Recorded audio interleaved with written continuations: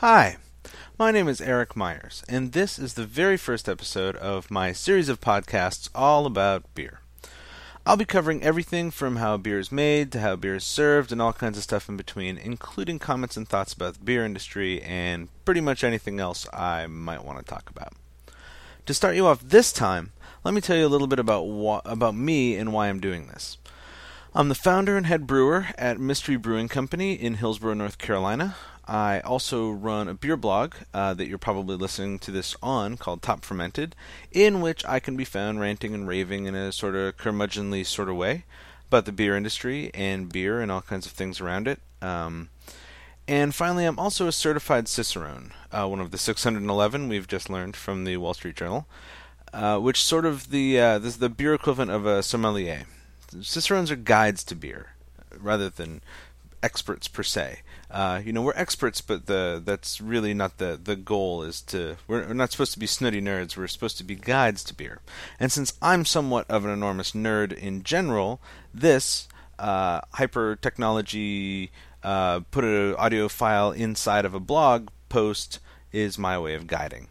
I also want to be able to make something for people who would really like to learn about beer or have specific questions about beer, but don't really have the time or patience to sit down and read the 150 some odd books that I've read, or really want to spend years delving into specific styles or science or anything like that. This is my way of helping people learn.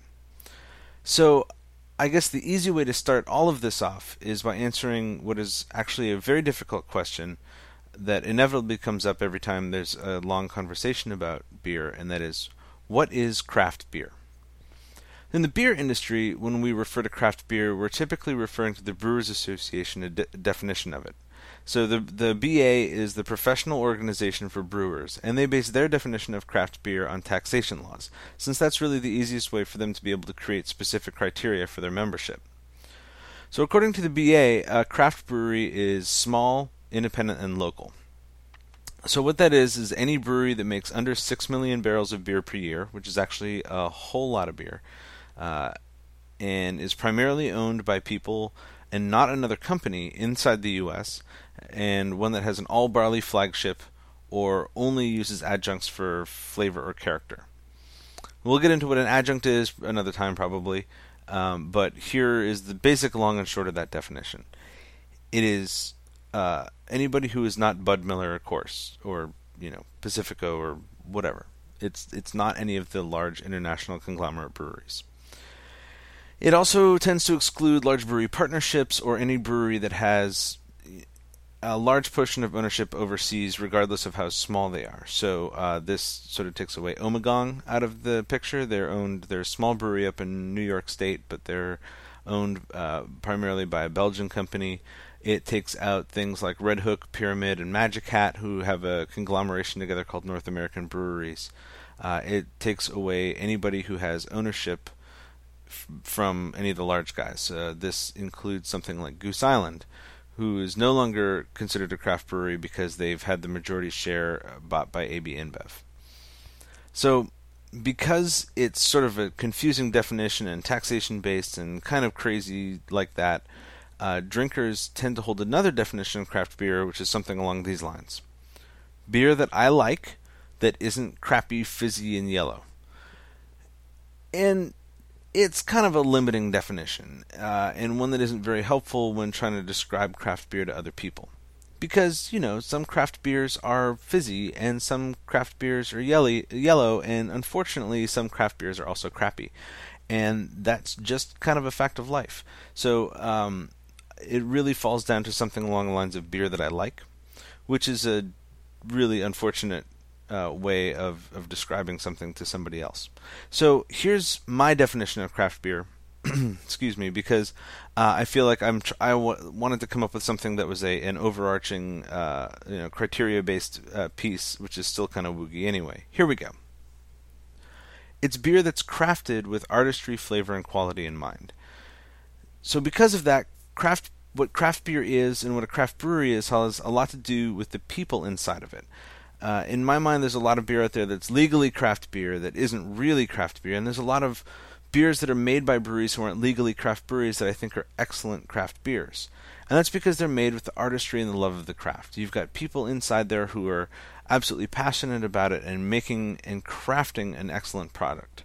It's not a chemistry experiment. It's not strictly science-based putting the flavors together. It is somebody sitting down and saying, I'm putting these ingredients together because they taste good and I know that they're going to taste good.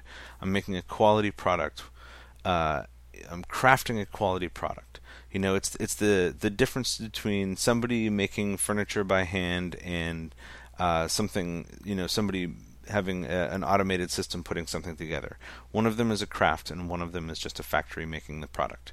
They both might be absolutely excellent products, but one of them is a craft.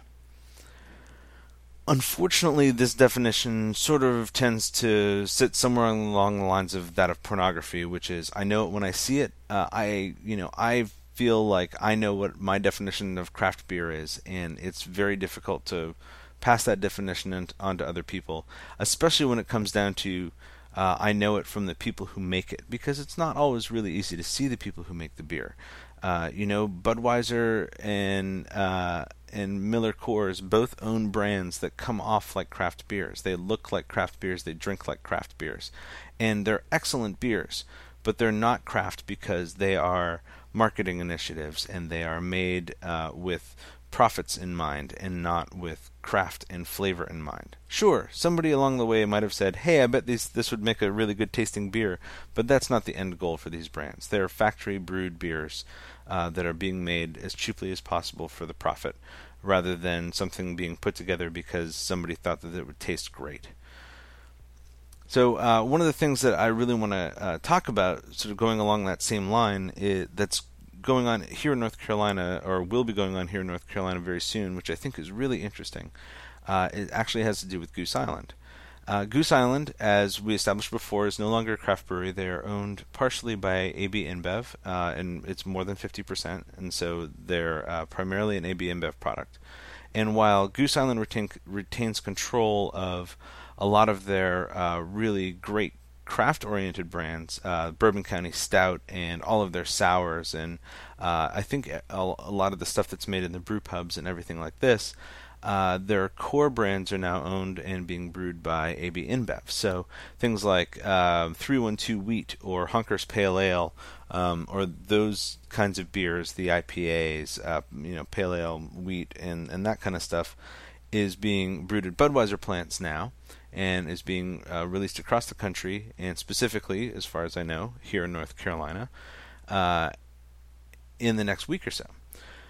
So I've received an invitation to go to the release party. It's actually Monday night, which is the day after that I'm recording this. So and probably posting this as well. And it really presents a really interesting thing in North Carolina. And I don't know if this is going to be a long-term problem or not, but it shows a piece of the future of craft. And how we are in the eyes of the big brewers, and so I think it's worth talking about, even though it gets kind of esoteric here. So deal with me as I go on this brain spiral. But the really interesting thing about Goose Island being released now through Budweiser distributors is that it is not just a competing craft brand being brought into the state. So it's not Stone or New Belgium coming into the state. It's not Southern Tier or something like that. This is actually a craft brand under the auspices of a craft brand that is owned by AB InBev. So it's a core brand for AB InBev, which means that they are, in a lot of ways, obligated to move it ahead of the other craft brands that they carry, because it is their core craft brand. And so this is a really interesting sort of release in the state at this point, and I think that it can be, the possibility holds that it will be a great detriment to the craft brands that are already inside the state, particularly those carried by Budweiser distributors already, because the sales reps at Budweiser distributors have the incentive to move their core brands over their subsidiary brands. So, they're going to be moving the Goose Island before they move anything else in their portfolio, because that's their core brand. At least that's my theory. We'll see how this plays out, but it would seem to me that it's a really difficult sell for somebody to say move a North Carolina brand that's being distributed through an AB InBev distributor when they can move Goose Island as their core brand. So what makes this interesting for the future of beer is that it's really easy for Budweiser to go around and snap up craft breweries. And this is something that if you keep an eye on the beer blogosphere, was actually talked about very recently by the owner of Lagunitas Brewery, as he had a presentation to a bunch of the big boys, in which he said that the craft drinkers to them are a demographic that can be bought, essentially. That all it really takes is to throw a little bit of money into the segment and they could pretty much crush craft. And I guess the main feeling that I've always had about it is that the only reason they haven't sort of taken craft out of the way is because it doesn't seem like a cost-efficient thing to do. But, the craft industry is growing every year. We've just gotten over 5% of the market, and we're growing all the time. And there's been a steady trend of growth over the past 30 plus years that, craft has grown every single year without fail. And in large chunks, too, 11, 12, 13, 14% growth every year. It's huge. We're now over 2,000 breweries and growing like crazy. And at some point, it's going to be difficult for these big guys to be able to turn their head anymore, and they'll actually say, hey, these little guys are a threat. And, it's worth our time to figure out how to make a cost-efficient IPA that people love. And when they decide to do that, it's going to be crushing for the craft world. Because a lot of people don't care what craft beer is. I know that I'm going to be going out and figuring out, who makes what and not buying something that's made by a factory. I'm going to make sure that I'm buying something that's local and independent and well made. But the vast majority of people out there don't have the resources or really probably even care about what that is. There's a lot of people that drink Blue Moon even though it's a Miller Coors product. And the reason why is because it's good. And it's a fine beer, and if they don't care about being educated about beer, which, hey, who can blame them? It's just beer. That's a huge portion of the demographic that can be convinced to go elsewise. So if these people are all coming in and becoming craft beer drinkers over time, and AB InBev decides, hey, it's cool, we'll just buy up another couple of small craft breweries, take their brands, reinvent them into something that's really large and easy to make, and then go ahead and put this on the market, we can see a really significant dip in the craft market. So it's that kind of thing. I think the Goose Island is a really interesting sort of forebear or foreshadowing of what could happen down the road in the future. And depending on how this plays out over the next couple of months in North Carolina, I think it'll be a really interesting thing to see a small foreshadow of what the future could hold. And that really is, a could based on how craft breweries sort of, react to this and how we decide to use our market.